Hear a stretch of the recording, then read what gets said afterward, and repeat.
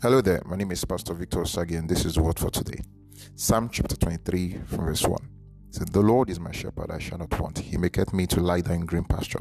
He led me beside the still waters. He restored my soul. He led me in the path of righteousness for his name's sake. Yea, though I walk through the valley of the shadow of death, I will fear no evil, for thou art with me.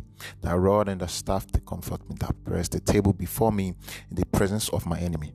Thou anointest my head with oil, my cup runneth over. Surely, goodness and mercy shall follow me all the days of my life, and I will dwell in the house of the Lord forever and ever. Amen." Praise the living Jesus. Now, I have a question to ask you. Hallelujah. Is the Lord truly your shepherd, or are you a deceiver? Let us read. It said, "The Lord is my shepherd, I shall not want." When the Lord is your shepherd, you don't want anything. Most times when we say want, people are so carried away by bread and money. Nobody is talking about money and bread. We're referring to spiritual things. When we're talking about this, we're in the spiritual dimension, talking about spiritual activities. You don't want for spiritual protection. You shall not want for spiritual blessing before we come to the physical, because even the spiritual controls the physical. You shall not want for the oil of the Lord. Hallelujah. When the Lord is your shepherd, the Bible says it is the anointing that breaks the yoke. Yokes will not reign in your life. Now, you can be rich and yokes will be reigning in your life. You can be very wealthy and yokes will be manifesting anyhow in your life. And you have a son who is having issues, mental issues, and you have all manner of series of demonic dreams. You're rich. Are you not having demonic dreams?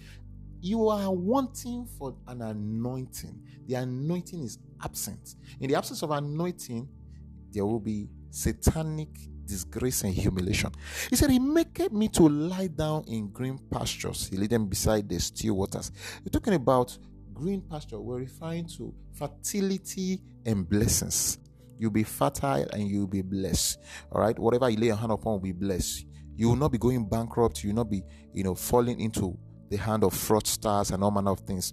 Praise the living Jesus. When the Lord is your shepherd, he will always speak to you. Verse 3, he said, "He restored my soul. He led me in the path of righteousness." Your life becomes the life of righteousness. You live for the pleasure of God. It is easy for you to do things in righteousness. You don't struggle. Why? Because he's your shepherd. He said, "As many as are led by the Spirit of God, they are the sons of God." Now, I have a question to ask you though here. Is it the Spirit of God that is truly leading you on day-to-day basis? Or sometimes the Spirit of God lead you. Other times, you are in charge of yourself. You lead yourself. Some other times, Satan, speaks to you and leads you. This is it. You cannot be a part-time child of God. You are either a full-time child of God or you're a full-time of this world. He said, "Though you're in this world, you're not of this world. Do not be conformed to this world and say, I am of the Lord." Hallelujah.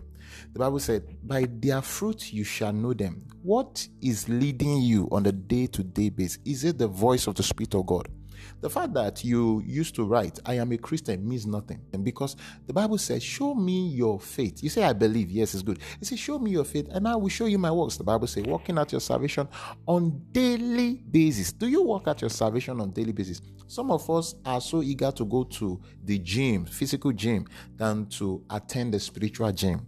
How often do you create the relationship with God? The Bible says the hour has come. And now is when the true worshippers. Do you know we have the false worshippers? And some people think, because I go to church on Sundays, I am a child of God. At all, you are very wrong.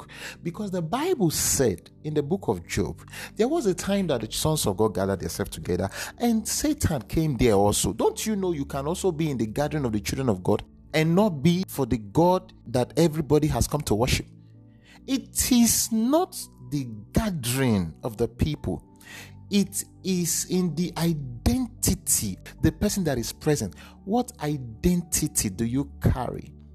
And your identity is formed in the secret place. The things you do on your day-to-day activity, whether you spend time with God or you don't spend. Say, is it because I'm not praying or studying Bible, so I'm not a child of God?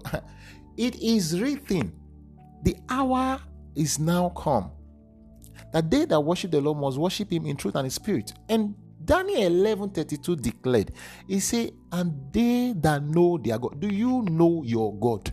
Or is it not what the pastor told you about your God that you know? The Lord said to Moses, he said, I know you by your name. When was the last time you saw the revelation of God? You say it does not matter. It doesn't count, right? I know you. Can God say, I know you by your name? He said, God know everybody on earth. God know everybody on earth. Quite all right.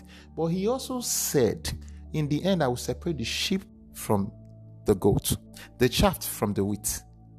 He said, I know my sheep. Why did he say I know my sheep? He said, when they hear my voice, they will come. He said, the voice of a stranger, they will not follow. How often do you follow the voice of God? If you are the sheep of God, it is not about what you say. It is about what it is. Are you really the sheep of God? Are you in the sheepfold of God on your day-to-day activity? Or are you a deceiver? The Bible says, cursed be the deceiver. Praise the living Jesus. There is a lot I would have loved to say, but because of time, let me proceed. Hallelujah. I pray God will make it possible that I'll be able to share this with a lot of people in person one day. Now, I proceed. He said, he restored my soul and leaded me in the path of righteousness for his name's sake. Yet though I walk through the valley of the shadow of death, I will fear no evil. Only when God is your shepherd. If God is not your shepherd and you're walking through the valley of the shadow of death, please go and repent fully and properly. Repent aright. And let God be your shepherd. Otherwise, be very afraid. There is wickedness in the world. And let me tell you something. The Bible says Jesus is the head of principalities and powers. That means there are principalities and powers. They can deal with humans in measures that you can never imagine. So, if God is not one's shepherd, the person should be very afraid when he walks through the valley of the shadow of death. He said, thy rod and thy staff, they comfort me. The rod is for correction, the staff is for bread. It's for food, for you to be taken care of, your welfare. So when you commit that which is not pleasing to the Lord, the rod of God corrects you. How often do God correct you? God is not correcting you. Return to the Lord so that he can correct you when you do that which is not right. Because if he's not correcting you, you're not a sheep. He said, thou preparest a table before me in the presence of my enemy. Thou anointest my head with oil, my cup runneth over. We spoke about the anointing at the beginning of this message. The anointing. Is your life flourishing with the anointing? You say, yeah, my life is... Go and confirm where if your life is flourishing with the anointing. If it's not, you also know your life is flourishing with the anointing and they are pressing you in the night. What kind of anointing is permitting the weak to deal with you so much?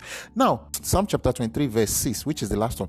It says, surely goodness and mercy shall follow me all the days of my life, and I will dwell in the house of the Lord. You will dwell in the house of the Lord if God is your shepherd. Is God your shepherd?